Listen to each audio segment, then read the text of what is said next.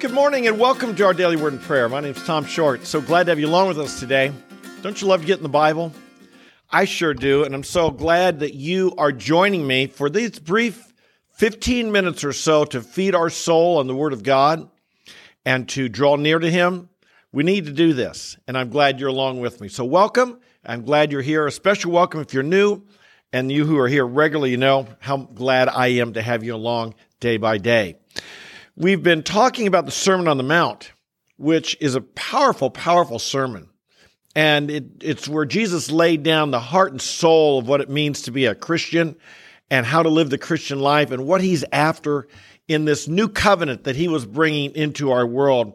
And He announced to His disciples that a very interesting verse here. He says, "For I say to you that unless your righteousness surpasses that of the scribes and Pharisees, you'll not enter the kingdom of heaven."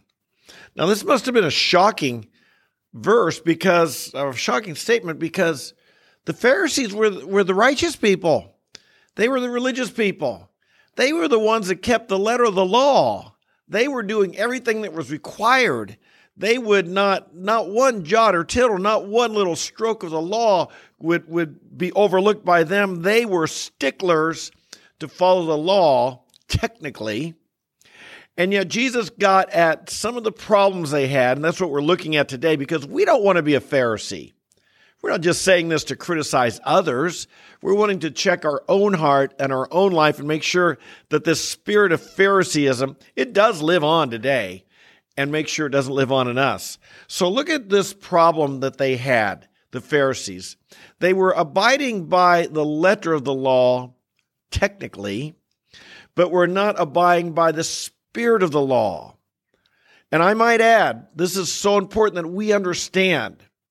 If all we do is follow the law, a friend of mine once said years ago, he said he figured out that all that rules do is create a bunch of sneaky people. And isn't that true? If you lay down the law, parents, if you lay down the law with your kids and you don't help them understand the spirit of the law, what's behind the law, the spirit of the rule, what's the principle here? Well, all you do is create a bunch of sneaky people. People who figure out how to get around the law, how to get around the rule, and to be technically, I didn't break it, when in reality, they were violating what the law or the rule was all about. This is why we must teach principles. And this is why the Christian faith gets deeper than the law, and it gets into the heart and into the spirit. Let's look at what Jesus said to these disciples, or to these disciples speaking of the Pharisees. He said, "You've heard the ancients were told." Now it's really interesting. 6 times here in this chapter, Jesus will say, "You have heard, but I say to you." The Pharisees knew the scripture, and they also knew all kinds of man-made rules and traditions in addition to it. We'll see here right now, they quote, he quotes scripture, but he adds what they believed in their tradition that wasn't necessarily in the scripture. This is why if it's in the scripture, if it's quoting from the Old Testament, I capitalize it here on the YouTube if you're watching. "You have heard the ancients were told, you shall not commit murder." Well, that's the 6th commandment. "And whoever commits murder shall be liable to the court." Well, that's not right out of the law. That was added in as one of their explanations of the law. Jesus says, "But I say to you that everyone who is angry with his brother shall be guilty before the court. And whoever says to his brother, 'You good for nothing,' shall be guilty before the Supreme Court. And whoever says, 'You fool,' shall be guilty enough to go into the fiery hell." Wow, that's convicting. I would imagine there's very few, maybe none of us on this video today, on this live stream, who've actually committed murder. But I'd also imagine there's probably none of us on here who haven't called someone a bad name sometime. I've never called anyone an empty head, I must say that. We've got other terms that we apply to people that we use in how we want to put down people or criticize people or put them in their place or show that we're better than them or exalt ourselves above them. Terms we use, and I'm not going to use here on YouTube because I don't want to use those terms. But you know what I mean. Things we call people. And Jesus said, you think it's wrong to commit murder, and it is. But if you call people by certain names, you put them down, you're angry with them, you're hating people, you're guilty enough to go to the fiery hell. I don't know about you, but years ago, I would, if someone would have asked me, Tom, if you died, you think you go to heaven? I'll say, yeah, sure. And if they asked why, I'd say, well, I'm not Hitler. I've never killed anybody. And when I read this verse, this challenged me. Because even though I prided myself on I've never killed anybody, like that's a big deal, I sure had called a whole lot of people, a whole lot of names that Jesus said made me guilty enough to go to the fiery hell. Wow. Jesus was looking at something in the heart, the spirit of the law. Even though I never shot a gun or stabbed with a knife, there was hatred in my heart. There was anger in my heart. And this is poison to the soul. And can I point out to you, brother or sister, that if you allow bitterness to be in your soul and you cannot forgive people, it'll be poison to your soul and it destroys your soul. And it's serious enough that Jesus said you can go to hell over this. He said another one here. You ready? You've heard that it was said you shall not commit adultery. But I say to you that everyone who looks at a woman with lust for her has already committed adultery with her in his heart. Again, the Pharisees prided themselves outwardly that they weren't actually committing adultery. But in their heart they were. In their heart they were lusting for others who weren't their wife. In their heart they were fantasizing. What does this mean, by the way?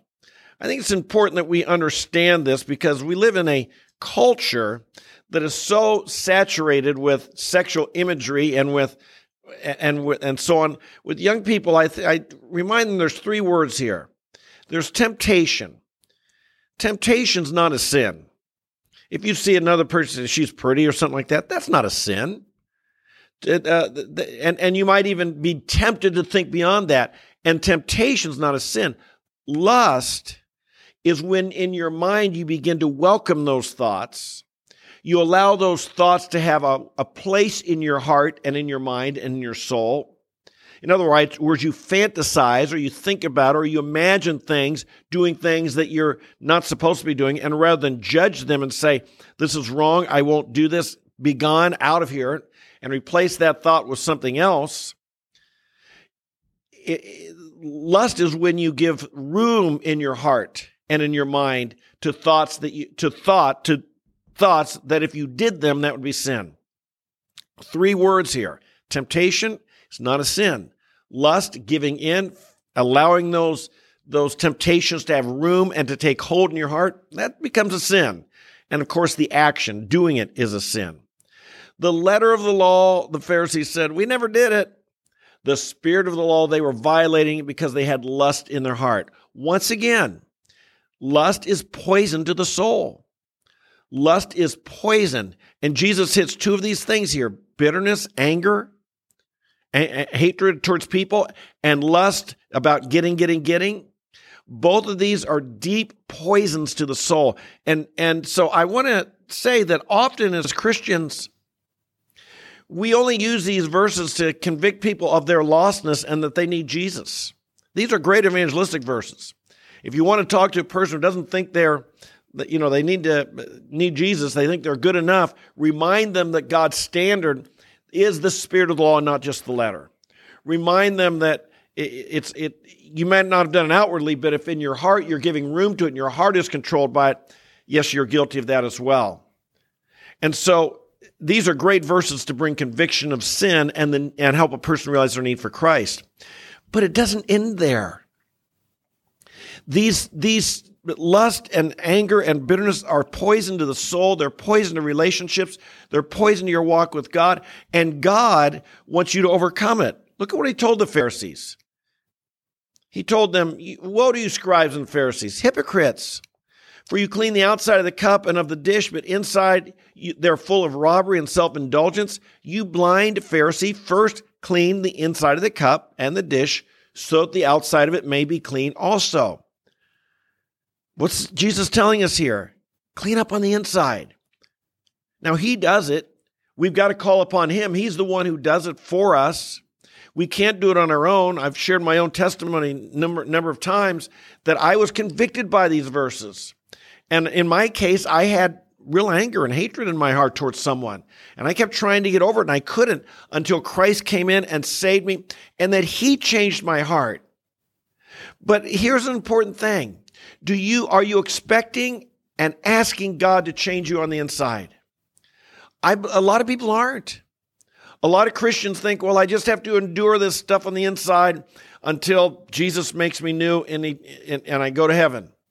Well, I look forward to that day as well, when there will be no temptation. But I expect that today there can be victory as well. I'm asking God for that, for me and for you, that deep in your heart, God gives you victory over anger and hatred, that God gives you victory over bitterness, and God gives you victory over lust. And these things don't have to control you, and as God's cleansing truth gets deep within your soul, he can give you that victory. This is why we get in the Word every day. I'll tell you, you won't have this type victory if you just get like one sermon once a week. It just won't happen. I'm just telling you. You won't have this type victory unless you're really serious about your relationship with God. And you intentionally really say, I want to love God from the inside. Because, see, remember, this is the law of Christ. I want to love Christ. I want him to control my heart. I want him to have the throne of my heart. And as he's got the inside, as the inside of you is cleaned up, the outside works out fine. So the Pharisees only looked at the outside. All they thought about was the outside. Jesus thinks about the inside. Don't be a blind Pharisee that only is worried about outward legalistic keeping of rules. Jesus came to change us on the inside, and it's possible. His Spirit can do it. Trust him for it.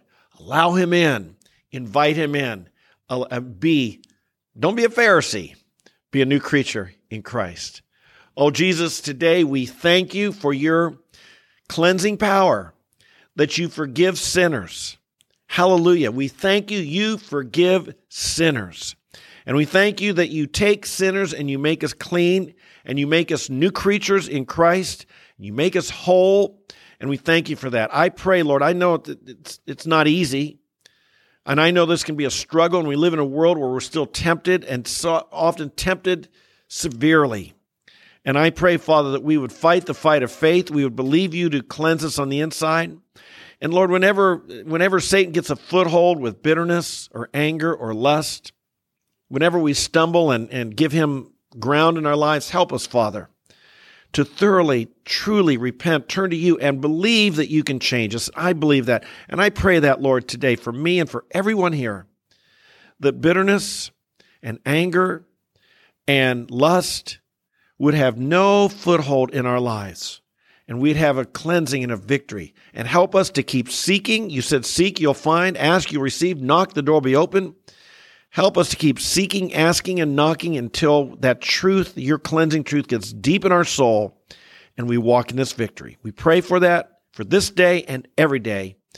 In Jesus' name, amen, amen, and amen. Hey, folks, thanks for being with me today. I don't know about you, but let's be real honest. I'm trusting that in my life and in your life, we're going deeper with God. You know, a lot of people just seem to be content with a shallow relationship with God. It's a wonderful thing we're going to heaven, and I'm happy about that. But I want more. I want heaven now. I want God now. I want the life of Christ in me now. I hope you do as well. That's why we get here every day. We're not content with a shallow Christian life. We want to go deeper with God. And so you who join me every day, I thank you for your encouragement that that's what you're after. And if you're wanting to join us, please do. Subscribe to the channel, like the video, share with your friends, invite them to be a part of our community. I love you guys. God bless you, and I look forward to seeing you tomorrow. Bye-bye.